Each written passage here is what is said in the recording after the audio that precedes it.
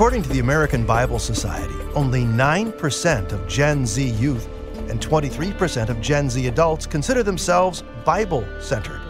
Now, this decline in faith shows no signs of slowing, and it all has a negative impact on the biblical idea of supporting Israel.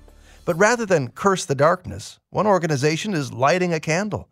Come on over to the bright side as you join us now for The Land and the Book. Dr. Charlie Dyer is our host. He's a lifelong student of Israel, an expert on the Old Testament, and a great friend as well. I'm John Gager, and Charlie, we're excited to announce A Land and the Book Book Blast. Now, what's that? John, I'm excited about this as well. That's 6 books we're going to be giving away. Amazing. Tell us about it. Well, we've never given away 6 in one time before, but it's Christmas, so why not? These are all guests that we've had on the program, and they're sharing their books with you. For example, The Third Jihad by Michael Youssef. Trudy Cathy Wyatt's A Quiet Strength, or The Book of Acts as Story, Phyllis J. Lepo's Women of the New Testament. These are all part of the package of 6 books we're giving away. Charlie, how does somebody enter into this Book Blast giveaway? It's actually pretty simple. All they need to do is send us an email. Now, they need to send it by Sunday night, the 5th, but then just tell us why they would recommend The Land and the Book to someone else. It's that easy. Yeah. Well, again, our email address is thelandandthebook@moody.edu, thelandandthebook@moody.edu. Tell us why you would recommend The Land and the Book to a friend and get that to us by midnight, Sunday, December 5, and we'll be entering your name into our Book Blast giveaway, 6 books in that package. Charlie, let's head into our current events segment here on this program with a great number of stories to cover, as always. Talks on reviving the nuclear deal with Iran finally got underway this past week. In terms of outcomes, what do the West, Iran, and Israel want to see happen to consider these talks successful? Well, the talks did resume in Vienna on Monday after a 5-month break, and there were some optimistic comments given going into the meeting, but the initial discussion actually ended up focusing on trying to agree on what would even be included on the agenda for discussion. Now, that's not a good sign. Iran's top negotiator and their civilian nuclear chief both suggested everything that was discussed in previous rounds of diplomacy is still on the table for renegotiation. And they said Iran's main goal is to ensure the lifting of all U.S. sanctions. In fact, their chief negotiator said this round of talks will focus solely on the removal of sanctions. He also said Iran's window of opportunity for the West won't remain open forever. That was little more than a veiled threat. Do what we want or we're going to walk away. Now, for its part, Washington tried to stake out a firm position, even though they're not technically at the table. They're not part of the direct negotiations, but they said Iran needs to comply with its commitments to the agreement before any sanctions are removed. Now, there is a sense of urgency to these talks. Since the so-called breakout time, the time needed for Iran to assemble an operational nuclear weapon has narrowed dramatically. One major problem in the negotiations is that while the U.S. and France and Germany and the U.K. seem united, at least in pushing for the Iranians to first agree to return to the terms of the original deal, Russia and China, the other partners, seem to be siding with Iran and demanding that sanctions be lifted first. But back to that original question. From the U.S.'s perspective, Iran needs to return to the limitations on enriching uranium. Now, we might want additional safeguards, but it seems the U.S. is willing to settle for just going back to the original agreement. From Iran's perspective, they want all sanctions lifted that were imposed by President Trump, but they also want all other sanctions lifted as well. They're likely willing to return to the original agreement because its expiration date is now getting closer. That's when limitations on their nuclear program are scheduled to drop anyway. Israel isn't an official part of the talks, but they have an existential interest in what's decided since even this week, the spokesman for Iran's armed forces urged the total elimination of Israel. He said, "We will not back off from the annihilation of Israel even 1 millimeter." Israel has said they're not going to abide by any deal that allows Iran to continue developing a nuclear bomb or the technology to produce and deliver those nuclear weapons. The West might be willing to take a chance on Iran, but Israel can't afford that luxury. And hopefully, the West will listen to the message being voiced by Iran's leaders and take those threats against Israel seriously and stiffen their backbone as these negotiations limp along. Charlie, am I over-dramatizing things when I assess that this could potentially be more serious than the very first set of Iran talks. I think it is, because Iran is now at the point where they're enriching uranium to 60%. It's only a slight increase from that to 90%, which is weapons-grade uranium. Some think they're within a month of being able to push over the boundary and have enough uranium enriched to actually build at least one nuclear weapon. Well, last weekend, Israel closed its doors to tourists because of the Omicron variant of the coronavirus. What led them to make this decision, and what impact will it have on tourism?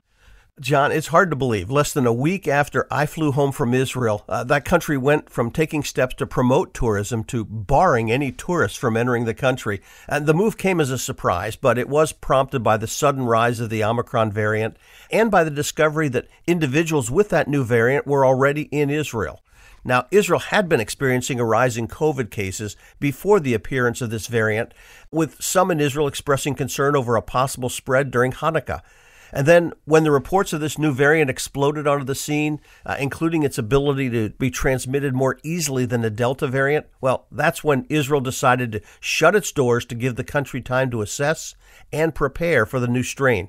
Now, as we're recording this, we still don't have solid data on the severity of the new variant or the effectiveness of current vaccines to stop its spread, but it could turn out to be a minor blip in the history of this pandemic, or it could become the next major hurdle that nations are going to have to face. But right now, we just don't know. But we do know the impact this is going to have on tourism, and it's not good. Tourists were already skittish about traveling during the pandemic, and this is going to likely scare off some others. I already know of at least one tour that was canceled over fears on the part of tour participants. And that concerns me, since I know so many are going to be impacted, from tour operators and guides and bus drivers, all the way down to the hotel staff. You know, one Arab porter at the Jerusalem hotel I was at had just been hired back after being unemployed for 18 months. Now, all those people are going to be hurting. My next trip isn't until February, John, and I'm hoping everything will have settled down and reopened long before then. But I suspect that even if this is just a short-lived closure, it's still going to have an impact on tourism negatively well into the summer, and that's sad. Dr. Charlie Dyer with you, John Gauger as well, as we work our way through a list of current event stories from the Middle East. Turkey's President Erdogan decided to cut his country's interest rates in spite of rising inflation. Why did he make this move, Charlie, and what impact will it have on Turkey's economy? You know, one economist called the decision a textbook example of what not to do with interest rates. Erdogan's concerned about a weak economy and rising inflation. By lowering the interest rate, he's hoping to rev up Turkey's economy and promote growth through the increased export of cheaper Turkish goods. However, the move is more likely going to result in a deeper currency crisis over the coming year. Inflation in countries around the world is on the rise, but our inflation woes pale in comparison to what's been happening in Turkey. Since September, they've cut their interest rates by 4%, from 19% to 15%. But in that same period of time, the lira lost over 30% of its value relative to the dollar. So far in 2021, the Turkish lira has declined nearly 40% in value. Now, that massive depreciation of their currency will result in massive inflation for the average citizen, whose salary can now purchase, well, just 60% of what it could buy a year ago. Erdogan's hope is to export enough Turkish goods and attract enough foreign tourists to offset the drop and bring in hard foreign currency. But the Omicron variant and COVID could hold down tourism to Turkey in the coming year, taking away that revenue source. Meanwhile, the cost of food and fuel for the average citizen continues to rise. Turkey's economic collapse could parallel that of Lebanon. And if it does, it could also generate the same political instability that's gripped that country. Right now, Turkey's a bargain for tourists with dollars or euros, but it's a nightmare for the average Turkish citizen who has seen his or her buying power evaporate thanks to poor economic decisions being made for political reasons. Well, Israeli scientists have developed a way to make immunotherapy drugs effective using just a millionth of a regular dose. You heard that right, a millionth. What impact will this latest innovation from Amazing Israel have on the medical field? You know, this has real potential to help anyone who has to go through chemotherapy. Right now, this trial is focused on one particular immunotherapy drug called Trail. The drug showed good promise in clinical trials, but it didn't make it through regulatory approval because the dose needed was too large and brought with it side effects. And that highlights one of the problems with chemotherapy. Drugs can be effective against the cancer cells, but they can also impact other healthy cells, both in the immediate area and in other parts of the body. The team from Technion invented a technology to insert the cancer drug into the membrane of special cells that are able to deliver the drug with greater accuracy to tumors. Because the drug's encapsulated in stem cells, it's hypoimmunologic, which means it doesn't provoke the body's immune system to react. And the technology takes the drug to the exact tumor site in the body, requiring far less of a dose while also lessening side effects. Now, hopefully, this new technology now being developed will move from the research laboratory into doctors' offices, and when it happens, we'll again be able to thank researchers from the Technion in Amazing Israel for their contribution to humanity. Thanks, Charlie. That's a great look at current events from the Middle East. A quick reminder, it's a book blast going on right now. Charlie, what do we mean by a book blast giveaway? We have 6 books to give away, and people just need to write in an email telling us why they would recommend The Land and the Book to their friends, and do so by Sunday night if they want to receive a chance to win one of these 6 books. The Book of Acts as Story, Women in the New Testament, The Third Jihad, part of that book blast giveaway. Email us, thelandandthebook@moody.edu.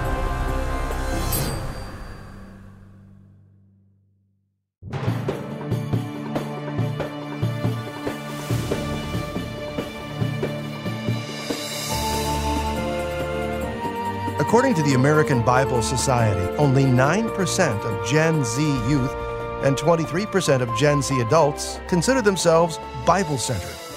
Now, this decline in faith shows no sign of slowing, and this all has a negative impact on the biblical idea of supporting Israel. But rather than curse the darkness, one organization is lighting a candle. This is The Land and the Book. I'm John Gauger. How about pausing with me for just a moment to think about creative ways that you and I can reach out to our Jewish neighbors and friends for Christ? When you and I are building friendships, relationships with our Jewish friends, there's a point at which we're sharing of ourselves, of our own lives. And whether that is our faith or whether it's day-to-day stuff, I think there's room for being transparent, don't you think? Let's ask Justin Crone of Chosen People Ministries. Yeah, I think we should always be looking for opportunities to be sharing what is God teaching us in our lives. Yeah. What are we learning? You know, if you're going to church, if you're listening to Christian radio, if you're reading good Christian books, you're learning something. Yeah. And hopefully benefiting from what you're learning. So share that with them. Say, you know, I was in church this weekend, heard a great message on marriage. There's a good chance that your married friend, your married Jewish friend, might learn just as much as you will. And so that's what I would say. I'd take advantage of those opportunities to share who you are. You know, it reminds me of a preacher who reminded me that the original Greek on the construction of Matthew 28, go and make disciples, it's actually in your going, as you go make disciples. So what you're saying, Justin, it's as you're having conversation, as you're doing life, just involve them. Exactly right. So be authentic about who you are, live your life. But while you do it, remember that you are an ambassador. You are a representative of Jesus and of the greatest message in the world. Always great to check in with Justin Crone, who's with Chosen People Ministries, and his advice for us today on The Land and the Book. Scott Phillips serves as the executive director of Passages. The mission of Passages is to connect American college students with their faith by walking where Jesus walked, praying where Jesus prayed, and experiencing the majesty of the Holy Land. Now, prior to joining Passages back in 2015, Scott was a pastor and then the Midwest Outreach Director for AIPAC, that's the American Israel Public Affairs Committee. Scott lived for 3 years in Israel with his wife Ashley, serving as the Christian Travel Brand Manager for an organization there. Scott is passionate about connecting next-generation Christian leaders with deep biblical roots and introducing them to the people and places of Israel. Hey, welcome back to The Land and the Book, Scott. Thank you so much. It's good to be with you. I understand that every year your group, Passages, brings around 2,000 college students on a 9-day trip across Israel, proclaiming God's name from beginning to end. Are these exclusively Christian kids from evangelical churches, or is there a mix? That's a great question. Yes. So before the pandemic, we actually took 2,700 students in 2019, and unfortunately haven't been able to do that in the last year and a half. But this summer, we got 500 students in the country, and so it's an incredible experience for these students, really to strengthen their faith and connect to the Bible in the place where it was written. How do these students find out about passages? I mean, they're just normal college kids doing their thing, and then boom, this is suddenly on their radar. What's typical for their discovery of passages and how it all works? Yes, absolutely. So these students are from a mix of backgrounds. Some evangelical students, they're Catholic, they're Christian. They're those who want to connect deeper with their faith. And so a lot of our students find out about us through their school. We have partnerships with universities across the country, whether it be Christian universities, Christian colleges, Bible schools, or even non-Christian schools, secular schools, state schools. And we work with a lot of student ministries on those campuses. And a lot of students also just go on our website and sign up for the interest list and apply for a trip. Passages is an unapologetic supporter of Israel and has a mission to provide students with a deeper connection with their faith. We're talking with the executive director of Passages, Scott Phillips, today on The Land and the Book. Well, explain the cost model that you all have and how it's all funded. I mean, you've got airfare, hotels, meals. Travel to Israel is not an inexpensive venture, but somehow you've made it affordable for college kids. That's right. We thought it was, very important to be able to offer an affordable option for college students because, a lot of Christians, a lot of people, wait till they're older and till they can afford it or, till they've saved up. And sometimes, they're in their 40s, 50s, 60s, sometimes 70s, 80s. And so we thought it was important to really engage this next generation. And so we can do this through, obviously, students. They pay a portion of their trip, but we have very generous donors from diverse communities that really share the same mission as us to really strengthen the faith of these students and connect them to Israel. With so many younger people, unfortunately, buying the dominant media narrative that the Israelis are occupiers, forcing the poor Palestinians out of their homes, what kind of reactions do you see from students after they see the situation on the ground for themselves with their own eyes? Yes. So, Passages, obviously, we support Israel. We support the Jewish people all over the world, and that is a big part of our mission. When we go over on these trips, we just want to introduce the students to the facts on the ground. So they meet with all kinds of different people. They meet with Israeli Jews. They meet with Israeli Arabs. They do meet with Palestinians as well, and they hear different perspectives, all the while knowing that Passages is an organization that supports the Jewish state, that desires that, the students that come on the trip become friends of Israel and the Jewish people, and also other people that live in the land. And so students really go over there and they realize that it's not as black and white as what they've heard in the media or what they've heard on campus about Israel. And most times they do walk away, with a desire for friendship with Israel. And this is a really important part of the program. How is a Passages tour of Israel different than what many of our listeners have experienced as they've traveled in Israel?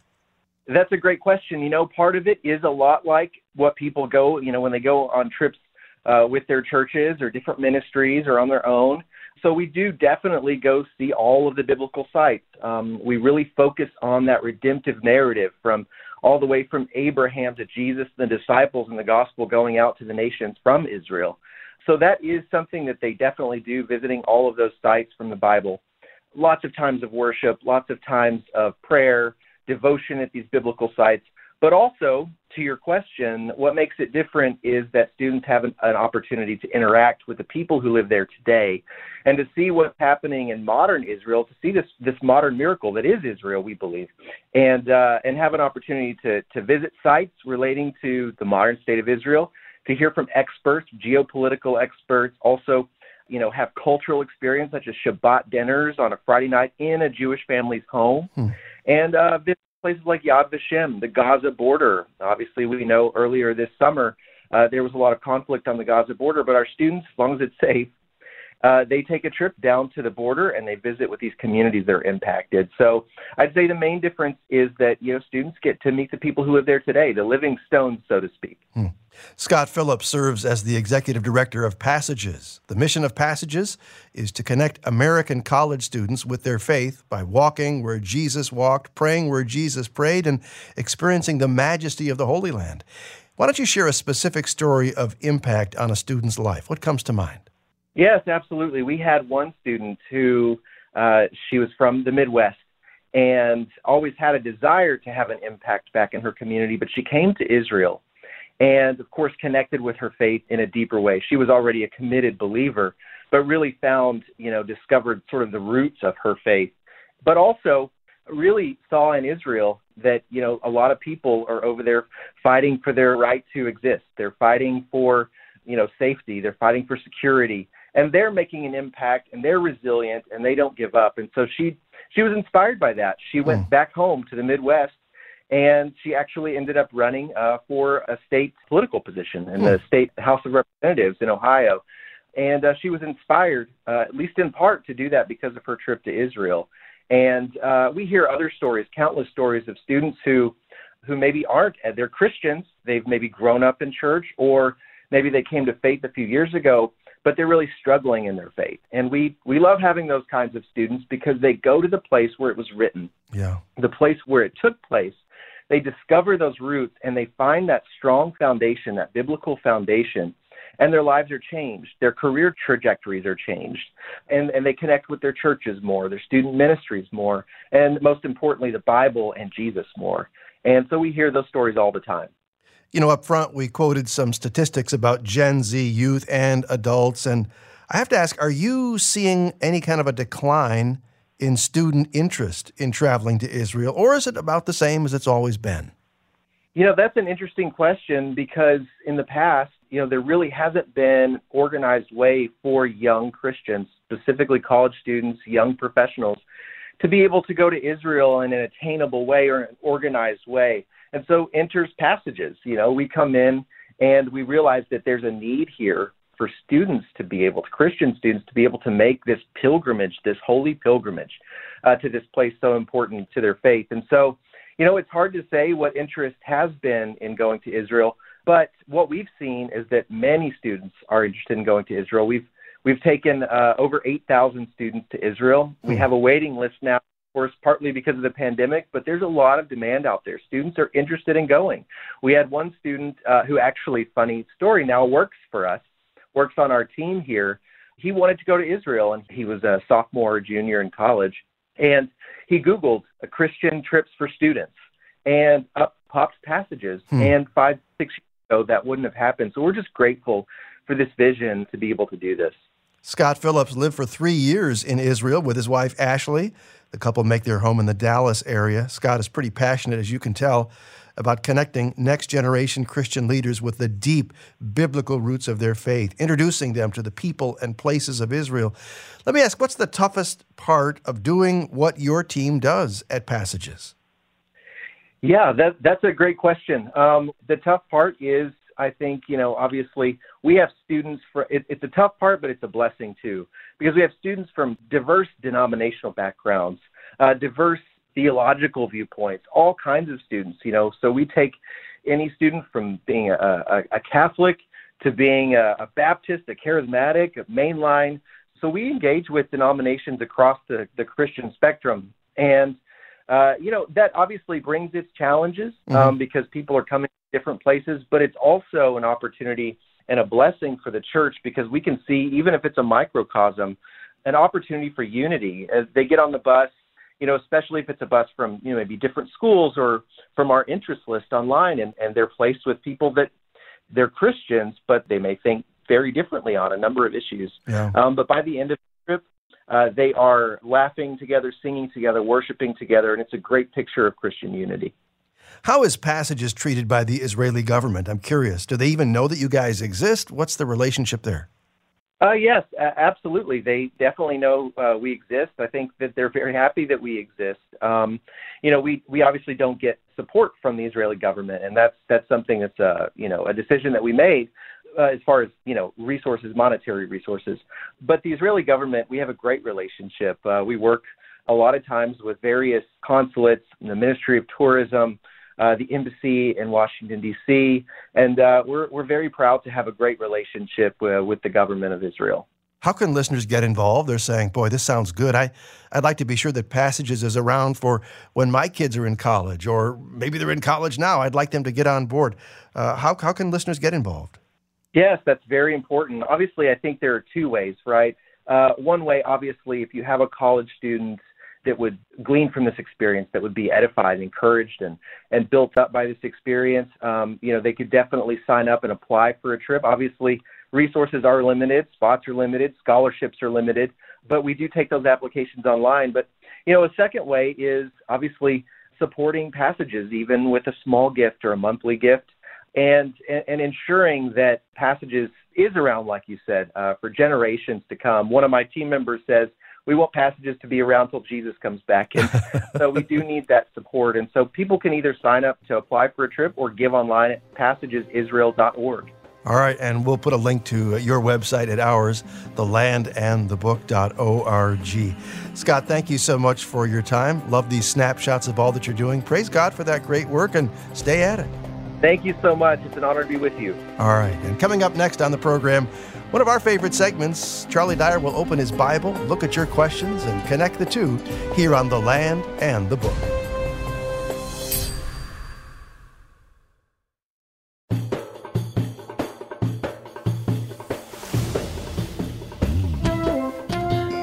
Thanks for sticking around for this segment here on The Land and the Book. I'm John Geiger with our host, Charlie Dyer. And for somebody new to the broadcast, what is this segment about, Charlie?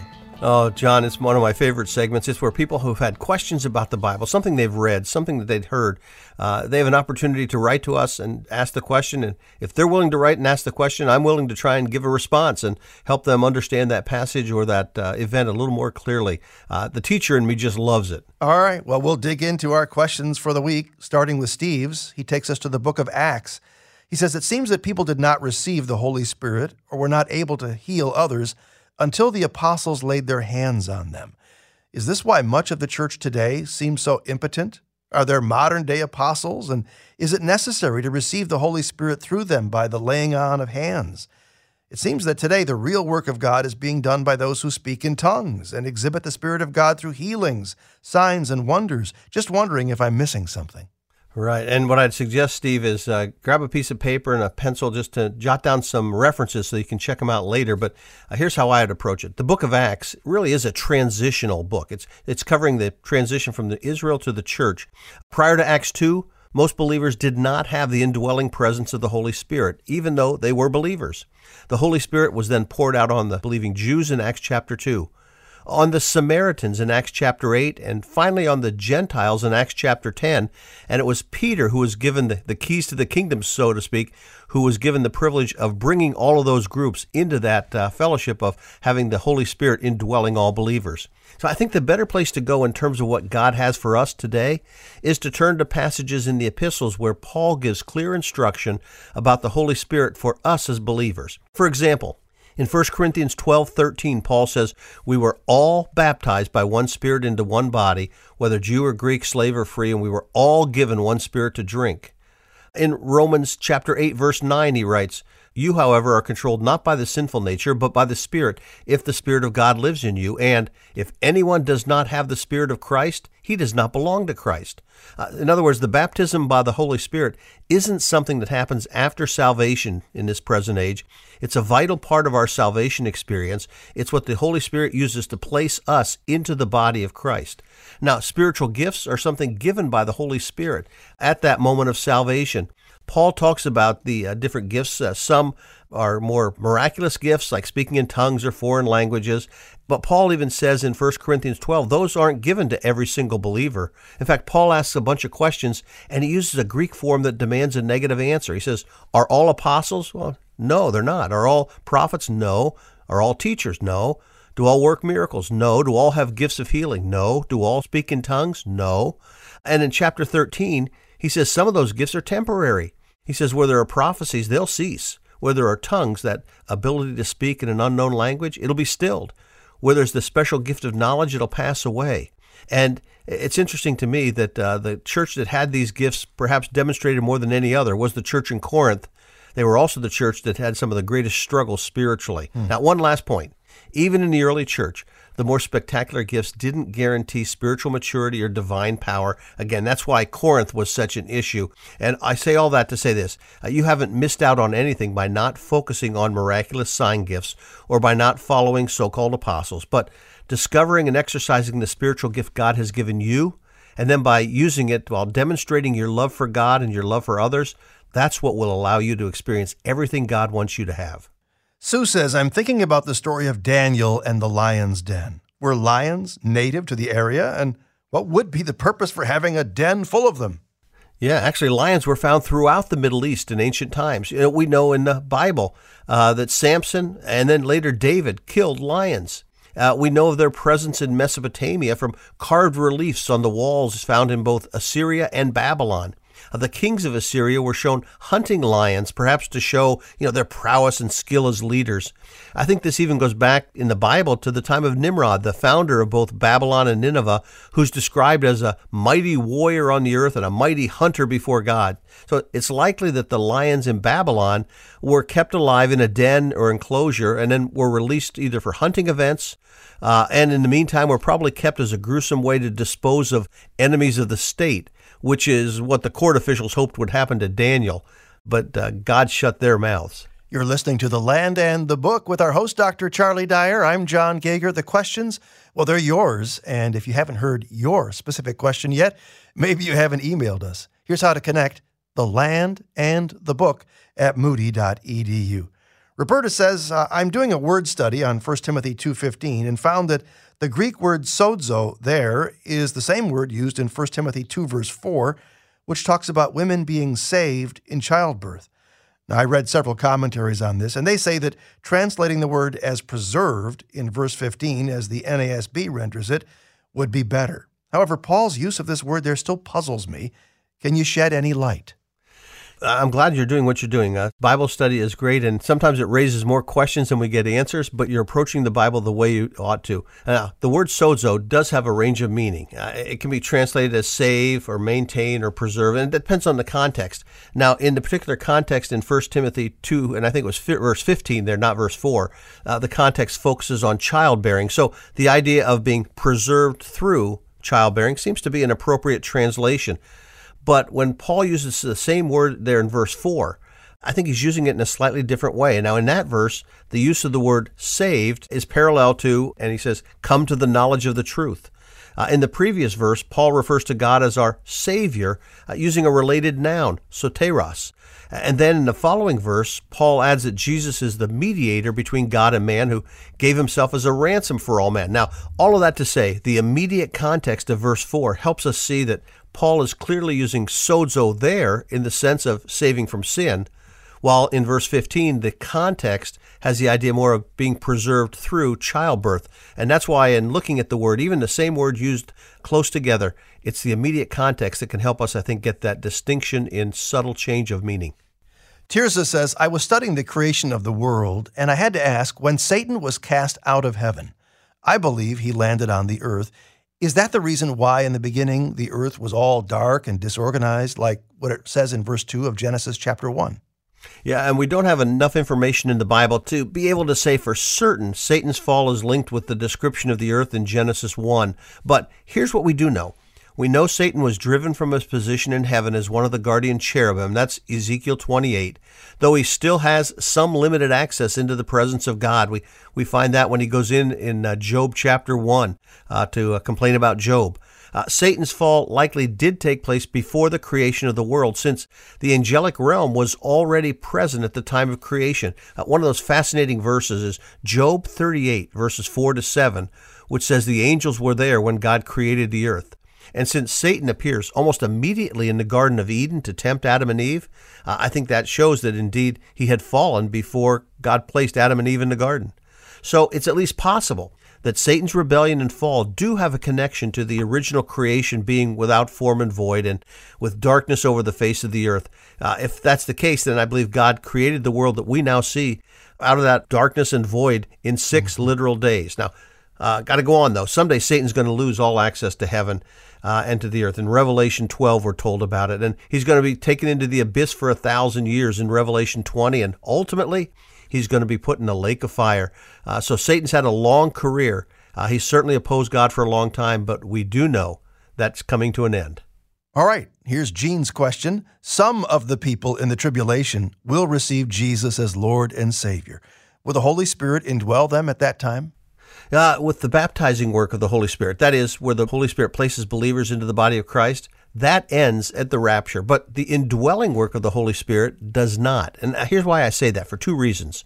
First, the benefits of the new covenant for Israel and the church includes the indwelling of the Holy Spirit. Jeremiah 31 says God's going to put his law into their minds and write it on their hearts. And the parallel passage in Ezekiel 36 says, I'll put my spirit in you and move you to keep my laws.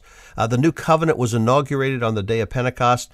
And so I think all believers since that day will have the indwelling Holy Spirit. There's a second reason, though, I believe this, and it's Joel chapter 2. Joel describes the day of the Lord that's coming. And he says, during that day, I'll pour out my spirit on all people, referring to in the context, the people of Israel. And he says it's going to be poured out, not limited by sex. He says, your sons and daughters will prophesy by age. Your old men will dream dreams. Your young men will see visions, and even social position. Even on my servants, both men and women, I'll pour out my spirit. And he says that's the same time when God's going to be bringing supernatural signs on the earth. The sun will be turned to darkness, the moon to blood. So what he really is saying is that the outpouring of the Holy Spirit will be taking place in the tribulation period, when those signs are happening and when God is judging the world just prior to the return of his Son. And that's a look at questions here on The Land and the Book, where we welcome you to visit our website, thelandandthebook.org. Of course, you'll find information about today's guest. Of course, you can look ahead to next week's program. Yeah, it's all there, as well as some information on some books that Charlie and I have written, all at thelandandthebook.org. You're going to love Charlie's devotional. It's next right here on Moody Radio's The Land and the Book.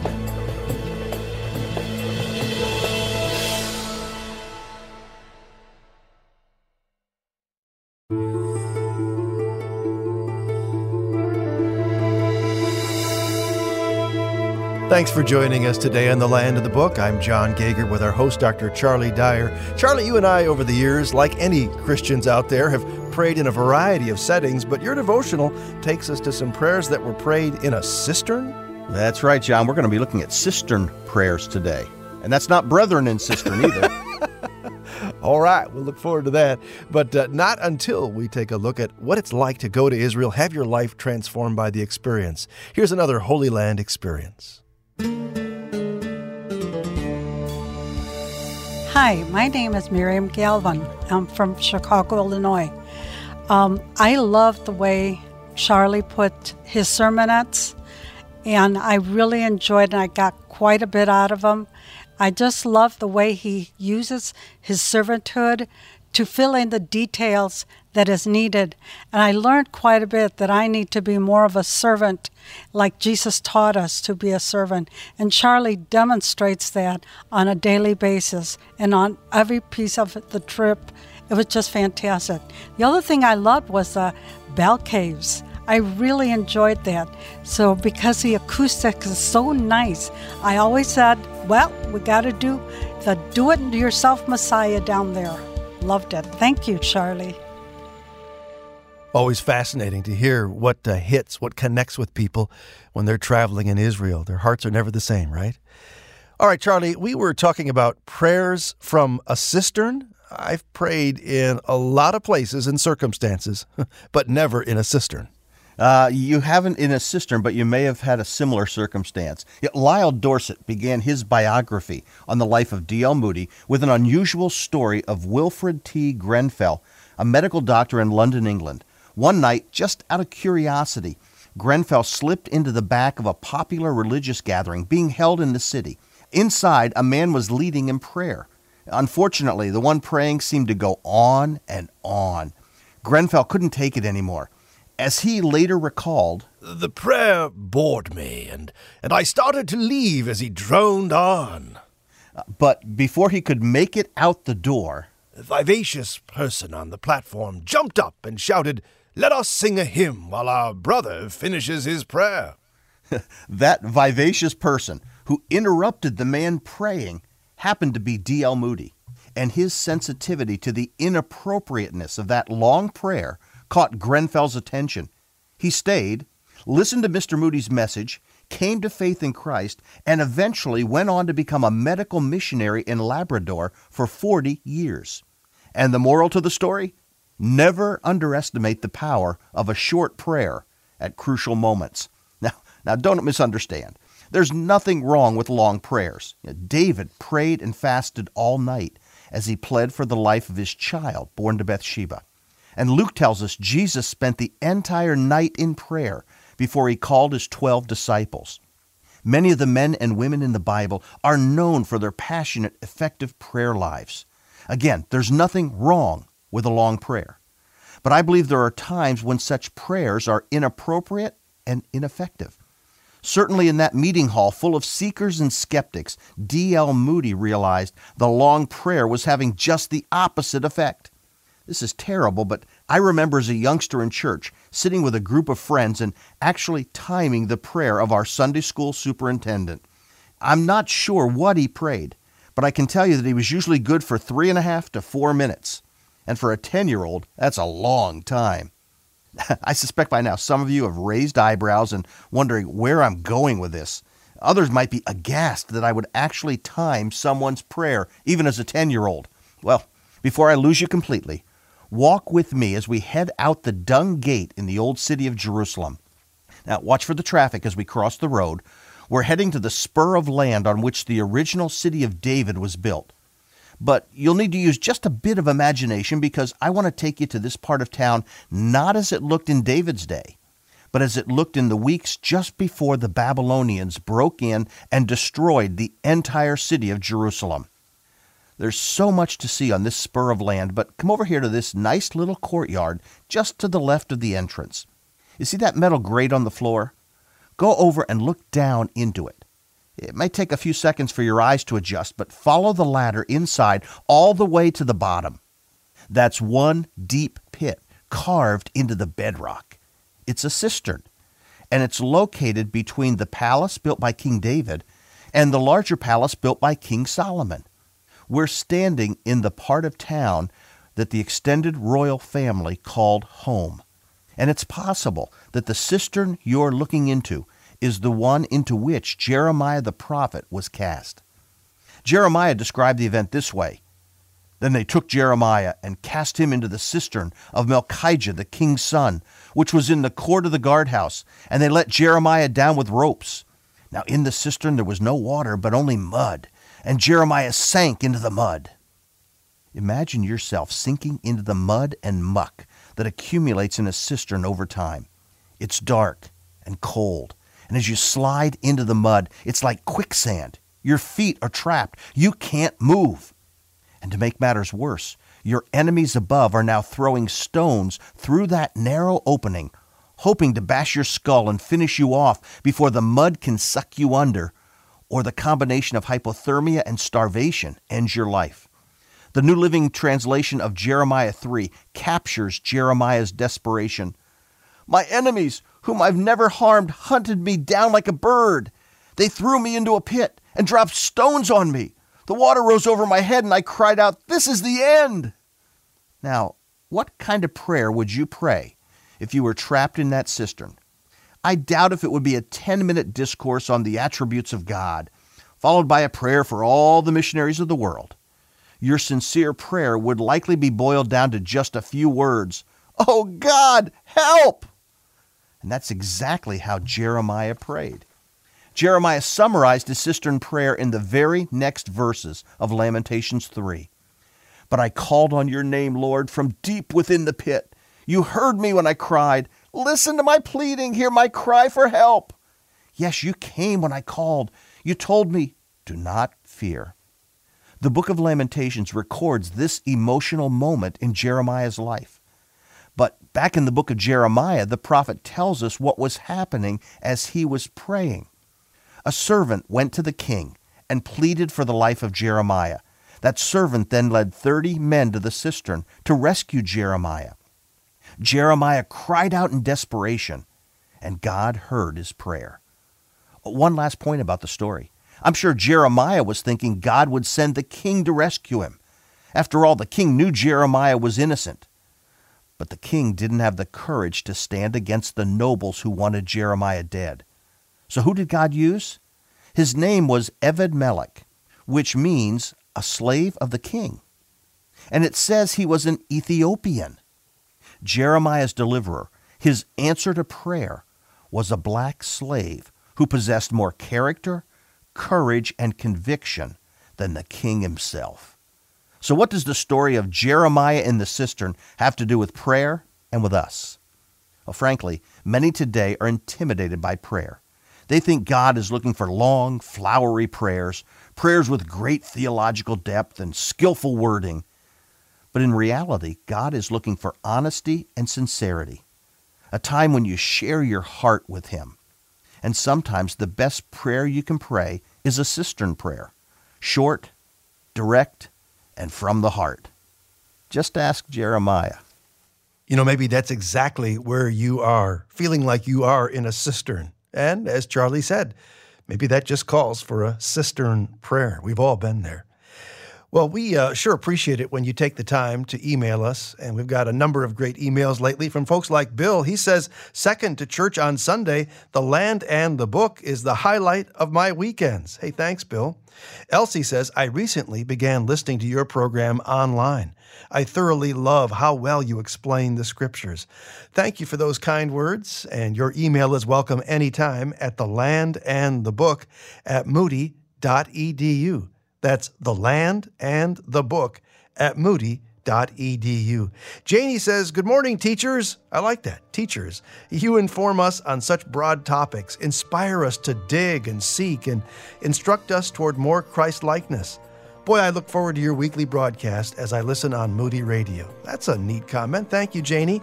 And again, your email, your thoughts welcome at thelandandthebook@moody.edu. Maybe you've got an idea for a guest or a future program. The Land and the Book at moody.edu. One other favor we'd like to ask of you, would you share us with a friend? Let somebody else know about The Land and the Book, would you? Where you listen, how they can listen. Appreciate your passing the word along. I'm John Gager. Our time is gone. The Land and the Book is a production of Moody Radio, a ministry of Moody Bible Institute.